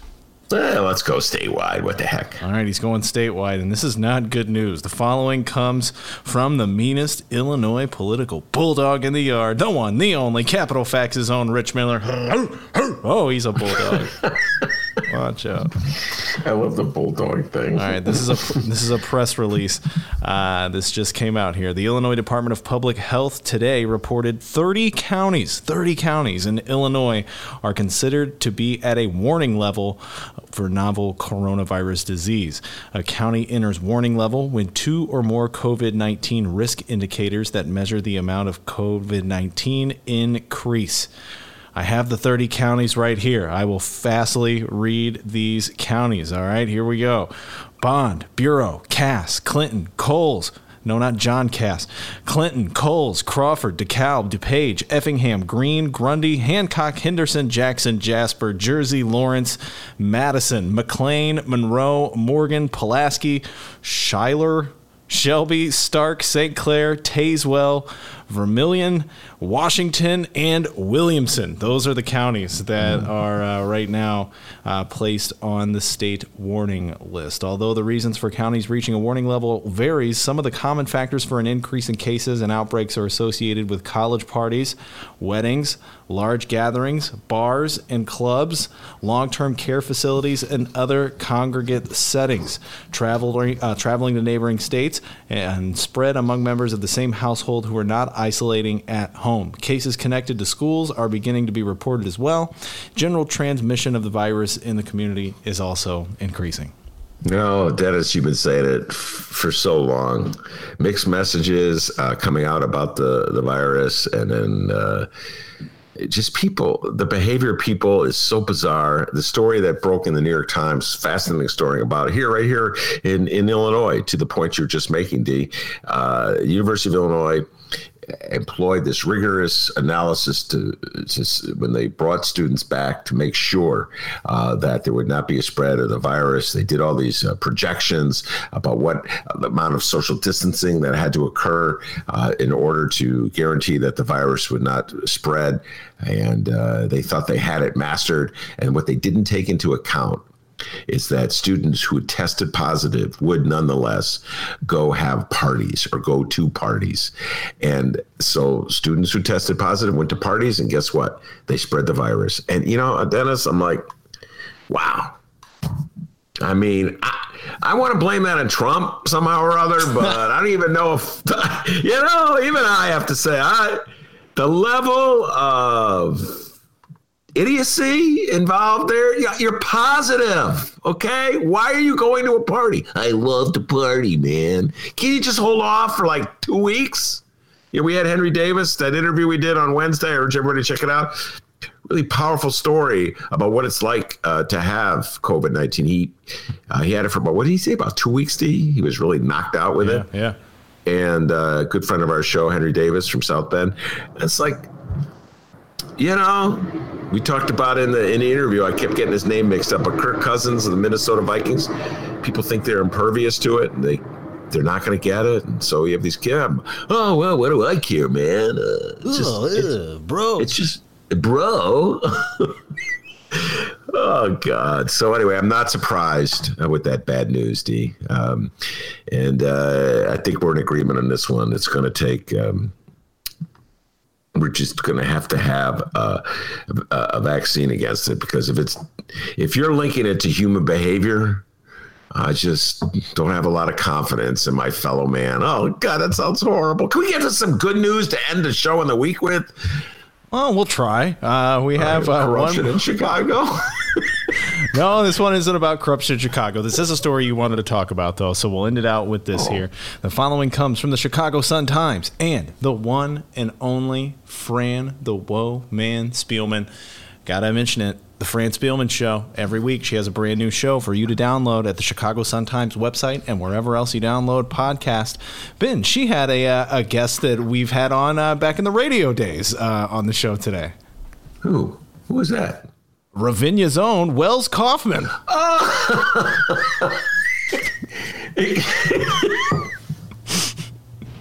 Oh, Wells Kaufman. Wells.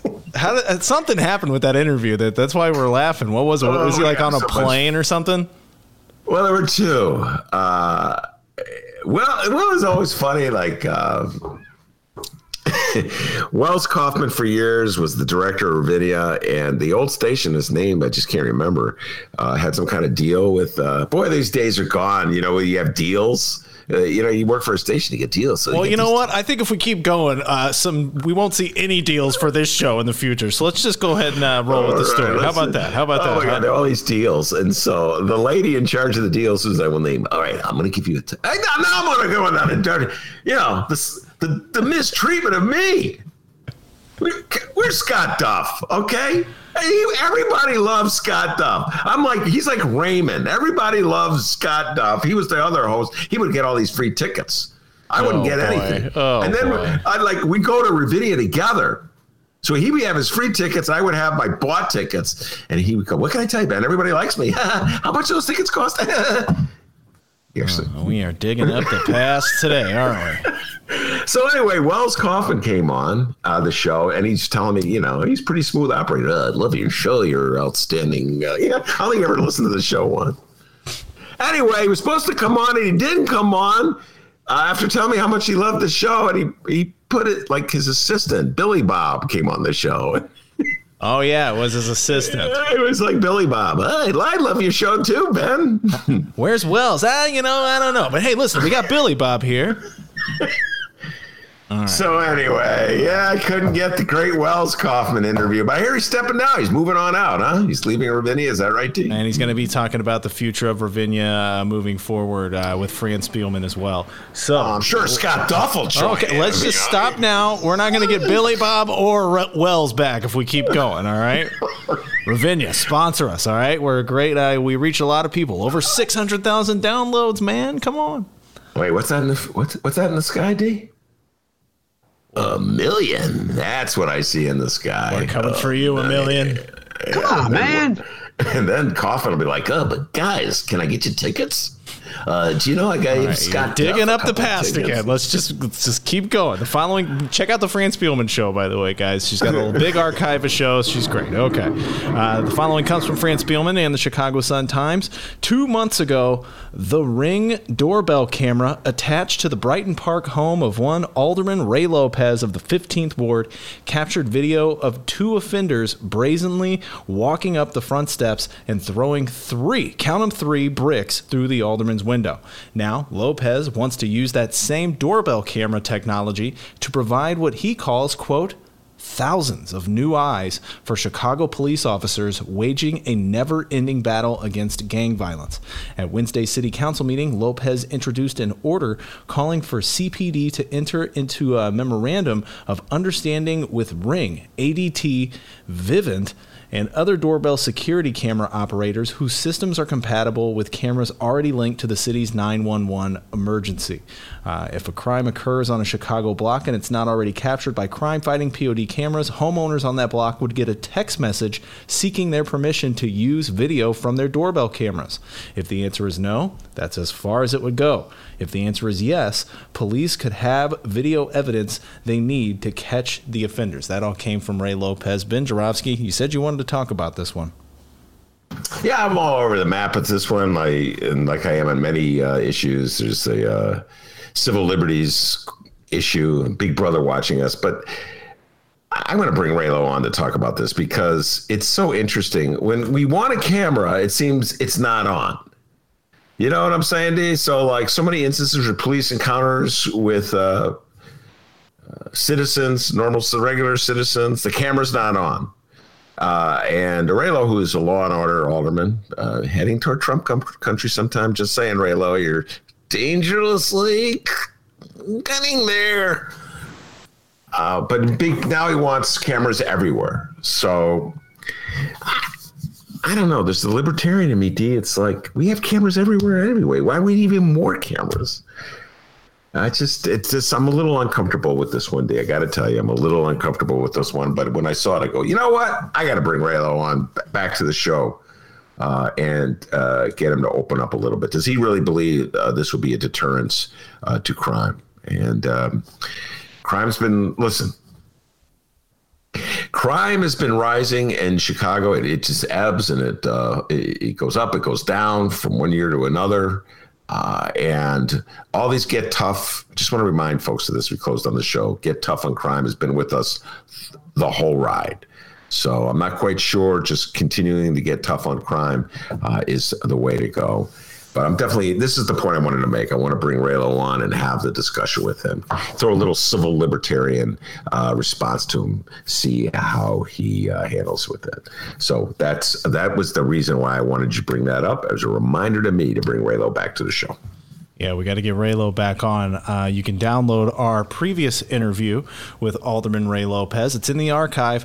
Over tons of episodes, all right? You can go check out at both Chicago Sun-Times and Chicago Reader websites and wherever else you download your favorite podcast. You know, Raylo, this guy. I want an answer. It's not something you ignore. I think you're 100% full of shit. Oh, boy. Okay. No, well, break it. Come on, go. Break it up. And we want to remind everybody to check out this week. By the way, what? I could have used a little camera on that one. Huh? There you go. You should put a little doorbell camera on that one. Okay. Just saying. I want everything transparent, but somehow or other we can't see the Eddie Johnson report. I don't know. Just saying. Go ahead, Dave. We want to remind everybody to download this weekend's Benny J bonus interviews, all right? We got a great conversation coming up about cannabis with our good friend Vincent Norman. He's becoming a regular here on the program. We're always glad to have Vincent Norman. He's going to be joining us. We're going to have that available on Monday. Let's do that on Monday. How about that, Ben? I think that's a good idea, Richard Steele. And I want to promote an interview that we have coming up on Tuesday. Really proud of this interview. This stemmed from Miles Conflassen when he was on the show on Tuesday. And this is the Air Force veteran who was very critical of Joe Biden. Michael Thurman is his name, who'll be here on Tuesday, and he'll be talking about his showdown with Biden, where he accused Biden of being pro-war, and Donnie Trump Jr. took that video, put it on a tweet, and now Thurman's really mad at the Trump campaign because he wants to make it clear that whatever criticism he has of Joe Biden, does not mean in any way that he's endorsing Donald Trump. So we're going to get into the whole issue of Donald Trump and the military, and Donald Trump, how he tries to play it both ways, and how Democrats have been a little too supportive, to put it mildly, of some of the wars over the last 20 years. So that should be a really interesting interview. I'm looking forward to that. That's on Tuesday. Yeah, something to look forward to on Tuesday. Vincent Norman talking cannabis. Radio legend Richard Steele is going to be available tomorrow. That'll hold you over. Also, I think we've decided we're going to play the Troy LaRaviere interview. We're going to have that available once again for download at both Chicago Sun-Times and Chicago Reader websites, and wherever else you download your favorite podcast, YouTubers, and live streamers. Please encourage your friends and go check that out as well. And thank you to all the downloaders. Over 600,000 downloads for the Ben Joravsky Show. 1 million. Here we come. And that's it, Ben. We're ready to rock. All right, very good. Rummana Hussain, thank you very much. And of course, the man, the myth, the legend, the pride and joy of Alton, Illinois, without whom the show would be possible. Yes, indeed. Back home in Alton, they call him Dr. D. Give yourself a raise, take it out of petty cash. Have a great weekend, everybody.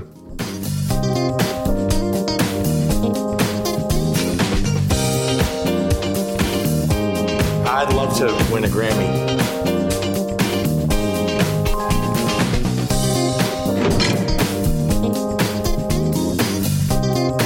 I just biked around Lake Michigan.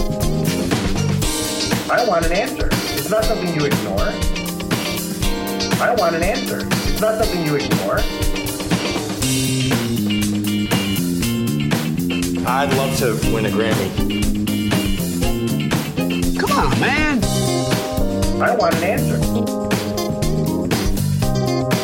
I want an answer. I want an answer.